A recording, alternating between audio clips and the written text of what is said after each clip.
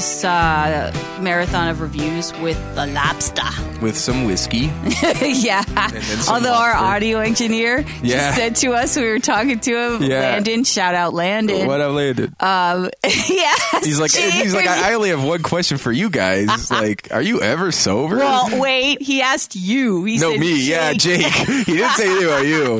I think it's like only when I'm not recording, I guess. So once again, Landon, here's Jake drinking a nice little glass of whiskey. The ice clanging, cooling off my Jameson. So we saw The Lobster, which it stars Colin Farrell, Rachel Weisz. It is written by a Greek writer-director named Yorgos Lanthimos, and his earlier films include Dogtooth and Alps. And it was a big festival winner, including Cannes. It won a jury prize. It won the Queer Palm for him as director. It racked up over a couple dozen different film festival and critic reviews, and it got very high marks on Rotten Tomatoes. Yep. And it is one of the weirdest films I've ever seen, but I have to say, enjoyable. It's fantastic. And John C. Reilly. There's a big cast in this. Lea Seydoux, who was the French bad guy Bond girl in not Bond girl, but she was in the Mission Impossible. But she's a Bond girl. She was in the last one. She plays the Spectre. evil French girl, pretty much. Like, that's her character. Yeah, that's her character, and she's really good at it in this. And she does it again, and she's awesome again as that character. And then there's a couple veteran British actresses. Olivia Colman, who played the hotel manager. Yeah. She's been around forever. She was in Hot Fuzz. She's also in this director's new film playing Queen Anne. It's a film called The Favorite. And then Ashley Jensen, who played the Biscuit Woman, is also a veteran actress. She's on Catastrophe right now that streams on Amazon. But she's also been in like literally everything. She was on The British Office. Oh, really? She was in Extras. And she's funny, man. Yeah, she's so funny. Extras. She is in Extras. She's in a lot of stuff. Homeboy Ben Whishaw, who is the new Q in James Bond. Yeah, he's like the hip Q. Yeah, he's kind of like the guy. Well, we should tell you what it's about. It's like a dystopian future. Yeah, where it is against the law to be single. You have to go if your partner dies or you get divorced, or if you're single, you go to this hotel. Where it's like a matchmaker hotel. Right, but you have 45 days to find a mate or you'll be turned into an animal. An animal of your choosing. Yeah. And you can choose any animal. And they have a transformation room in the hotel, which, by the way, isn't like, remember that stupid movie, The Island, with Ewan McGregor, where everything is like sterile and white and futuristic? Like, this hotel is like a cottage hotel by the sea. And the woods. In the woods. And I was saying again that, like, it's not like, there's no military presence. Like, there's no outposts with machine guns and heavily armed, soldier security guards. Right. It's just like this little hotel, and everyone just sort of goes along with it. There's no sort of like pushback, or there is this sort of fringe group that doesn't want to reform. Yeah, and they're called the loners, right? And they're in the woods. And they live in the woods, and they just wear these ponchos. And a part of living in the hotel is that you have to go and hunt the loners. With so tranquilizer weird. guns. And they literally, like, when you get in as a part of your sort of like accessories of your hotel room, they have 20 tranquilizer darts and a tranquilizer rifle that you have to use to hunt the loners. And every time you shoot a loner, they add a day onto your mating cycle or whatever, so you can like essentially stay longer if you're hunting and you're running out of days, you can't find a mate. And that's one way to extend your stay, is to hunt loners. And it's so bizarre because when he arrives, and I have to say this is one of the most daring performances of Colin Farrell's career, and I've always liked him, especially when I saw In Bruges. I thought this dude is way that was a better big than just game changer. a hot Irish actor. Hot mainstream actor. He is so good in this. It is he gains a lot of weight for it. He's like he's got this gut, really committed to this part. He's got this crummy mustache with the glasses. He looks like a 70s guy almost, or early 80s. It's weird. But like a loser from the 70s. Like not like just a fucking guy you wouldn't look twice at, And he shows up at the hotel with a dog who's his brother who didn't make it. He didn't make it. And he's got his brother. And they show you the whole. It's literally almost like going into some weird prison because you have to take all your clothes off, and they put them all, men and women, in their underwear in a room together, just sitting and then they're given all the same clothes to wear. Yep. They're given, and then the first day there, your one arm is handcuffed behind your back, and the other one, and your belt is locked. Yeah. And you have to learn, because they keep teaching you what it means to be alone. How important it is to have a mate. Yeah. How difficult life is very with that weird one. rituals with that. Like, they have this weird, or not almost, even like rituals, like seminars. They hold these seminars where they do these demonstrations of, in the ballroom. In the ballroom of but it's like a hotel ballroom, like a crummy hotel ballroom. It looks like Dirty Dancing. That scene where they do the shows. It's got like a weird, almost 60s feel to it, with the ballroom and the dresses and the everything. Oh, but that's where they're doing like the party, where they do the little demonstrations, is in like one of those little sort of like rental ballrooms that you have a stupid office party for. Right. And there's all these chairs, and at first they go around introducing themselves and their like distinctive trait. Yep. Because everyone has to find a mate based on whatever distinctive trait they each have. Yeah. Like the one guy has a limp, so he kind of has to find someone with a limp. But you don't realize that they have to actually, that the way everyone in this world lives is that you literally seek out a person with the exact same trait as you. Like, you don't really, it didn't hit me till the end, till that, oh my God, that literally no one will get together unless they find the other person with that exact same trait. Right. And it's ridiculous, like short-sighted or nice smile, or John C. Reilly has like a heavy lisp, and so he has to find a mate with a lisp, or he won't be able to settle down or like move on to the couples part of the hotel. Right. But anyway, the demonstrations are so funny because it'll be like man eating alone, and the guy's just eating, and he's just he's sitting there, and then he starts choking, and he's choking, and he's choking, and he just dies. Yeah. And then they reset, and they're like, okay, man eating with woman, and it's the same thing, and he starts choking, and he's choking, and then she comes over and gives him the Heimlich, and he survives, and they're like, see, this is why it's so important to have a mate. It's ridiculous. It's so funny. So bizarre. It has like a twisted, almost sort of Kubrick, but also I said like it felt like Rocky Horror Picture Show. Yeah, because it was like bit disturbing, but it was humor, like beside itself, like outside of itself, or in spite of itself. It was really funny, and at first you're watching it like, how is this going to be a comedy? And they sort of just put the comedy in without there being punchlines or fucking setups and stuff, and you're like, oh, that's why this is a comedy, right? Because it's really dark, and it's dark, and it's really dry. Like, no one really expresses emotion, even when they're there's a sequence that we brought up where one of the like French maids comes into Colin Farrell's room, and he's like, do we have to do it again? It's horrible.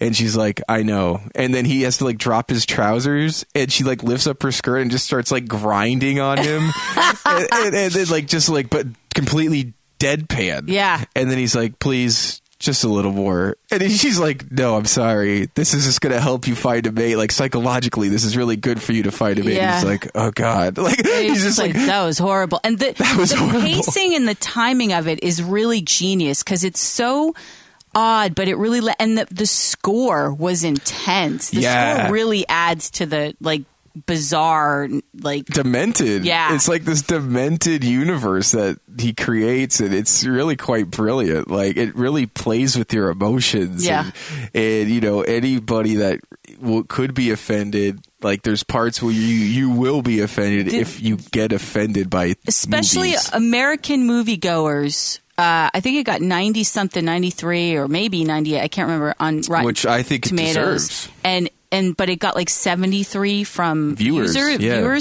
And they do kill an animal in a way that's pretty brutal, pretty dark. Most Americans won't be able to take. People don't like that shit, and it's a dog too. It's not like a deer, or an elk or a fucking warthog. It's a dog. It's his, without spoiling. There's a dog that killed. Yeah. Well, a dog is killed, and they don't hold back. But at the same time, it does make sense for the story. And I feel like if you're the kind of person that leaves a movie not liking the entire movie because one moment offended you or like crossed that line, then you're not really watching the movie. Or this movie's not for you. It's not for you. That's not your kind of thing. Yeah. But that also means that you're kind of a simple-headed fool. All right. Because tell them how you really feel. Well, just not like a movie because one part of it offended you is stupid. Yeah, I mean the movie it's beautifully shot. It's kind of the colors are very dull and muted. Yeah. It's and the cast is phenomenal. John C. Reilly made me laugh so hard from the moment he came on screen. I could not stop laughing continually. And just the absurdity. And the funniest thing about that I found was that no one ever spoke out against the conditions. They were never like, this is wrong, this is anti-human, or this is not how we're meant to live. Like, the most they get is like, oh, I'm not going to find a mate. What am I going to do? Yeah. But there's never that moment of, like, the grand sort of new perception where it's like, we gotta change this and like shut it down, Hunger Games style. Well, because even the folks that are loners, they're not really revolutionaries, and they're not really good people. No, they have their own fucked up rules and shit. Yeah, he goes from because he ends up with them. And because he runs away from the hotel. He finds a mate who is this heartless woman, and it's part of it. It's a whole bunch of the film is narrated by Rachel Weisz, who is stars later in it becomes as well. the character. Yeah, and she's got such a cool voice, and so her narration really adds to it too. And the way it's just sort of like he meets a woman who he later finds out is heartless, and that's her trait. She's heartless. She's a psychopath, like essentially like a real psychopath. Yeah. And like the funniest part about that character is when they're counting up their bodies from the tranquilizer hunt. They're like, okay, so and so, you got 2 bodies, so 2 extra days on your stay. It's like, and then it goes to the French lady, and they're like, okay, 4 bodies. That means you're at 165 days. Like, so she's literally like bought herself an extra almost like, half a year of time just from hunting. Like, you only get 45 days. Right. And she's then bought herself an extra 125 days. She's just there forever. Yeah, she has no desire to really be a mate because she's fucking crazy and just psycho, literally. Right. Not like running down the hall with a chainsaw psycho, like real diagnosable psychopath. Yeah. And he sort of ends up deciding, okay, I mean, you see that they sort of like one guy pretends he has nosebleeds so he can be with the girl who has nosebleeds, and he doesn't really. Because he's running out of time. Yeah. And they do this. Colin Farrell's character decides, I'll be with her. But then later he ends up leaving the hotel and he ends up with the loners, which is where he meets and falls in love with Rachel Weisz. Yeah. But in the loners, who are run by Lea Seydoux' character, the evil French woman, right? They literally trade one bad situation for the other, because if 2 people are together, they're not allowed. Cuts their lips. Well, if 2 people kiss, it's called the red kiss. And like they show this guy, and he has gauze over his mouth, and like this bloody, where his lips would be, is like this bloody patch on the gauze, and it's like, they were flirting. And it's like, what? What? So it's like they're not like progressive or like this is where you can live a free life. It's like they have rules, and there's no flirting, there's no touching, there's no kissing. Like, we are the loners. You can be with us, but we're the loners. And you they have to dance dig a grave. alone. Yeah, and they all have Discmans, and they are only allowed to listen to electronic music, which is funny because in electronic music you dance by yourself. It's so funny. And they all have to dig their own graves, which is also fucking weird. Yeah. And she keeps asking if they've done it. And she's a psychopath too. She is. She's a complete psychopath. And they go into the city, and you see where the police literally come up to you if you're alone and say, let me see your certificate. Yeah, where's your mate, sir? Where's your husband? Yeah. And it's such a bizarre vision, but it's interesting and intriguing, and it's extremely provocative. I found myself thinking about it all night, and I kept thinking, because we're not going to tell you what happens. No, but yeah. It really, at the end, you're sort of like, oh my God, what if this, or what if they did this instead, or why couldn't they do this or this? And you just can't stop sort of thinking about it. Well, because they kind of leave you hanging in a sense, and which I found okay. Just because the way the movie was shot and the way that, you know, everything leads up to that moment, you're not like, but what happened? Yeah. Like, come on. Like, I never felt that way at the end when I left this movie. I was satisfied with it because the pace of the movie is so fucking strange anyway that to have some nice little bow on it would be very weird. True. But what was that movie we watched and we're like, that's what this movie should have been? High Rise. High Rise. High Rise was also sort of a weird, you know, dystopic commentary of society. Yeah, and it didn't quite deliver the same way. This really delivers. Yeah, and it's funny. It's very funny and kind of sad and touching and sweet and all kinds of things. And disturbing. Yeah, it's fun. It's kind of like my favorite mix of you know, themes and genres in a movie. And I wasn't even sure how I was going to get along because the pacing didn't feel good at first. Yeah. Because it's slow, but then you forget and you sort of get sucked into it. And you're like, I get why the pacing is this way. And it's all, I like when directors have such a vision and writers that like, they're like, just lay back. Trust me on this. And you're like, okay. And then you do. And you're like, oh, that's why you did that. And that's why you did this. And that's why you shot it this way. Yeah. So, yeah, I thought it was awesome. And it's one of those movies you could watch again. I would, at least. I could see it again. I would, too. I mean, it's definitely a movie that you go on sort of an exhausting journey with. It's like, you know those films that you say you could watch again, but you sort of don't want to because it's work to watch it. But then when you do, you're like, God, that was a great film. And you're always reminded how great the film is. Yeah.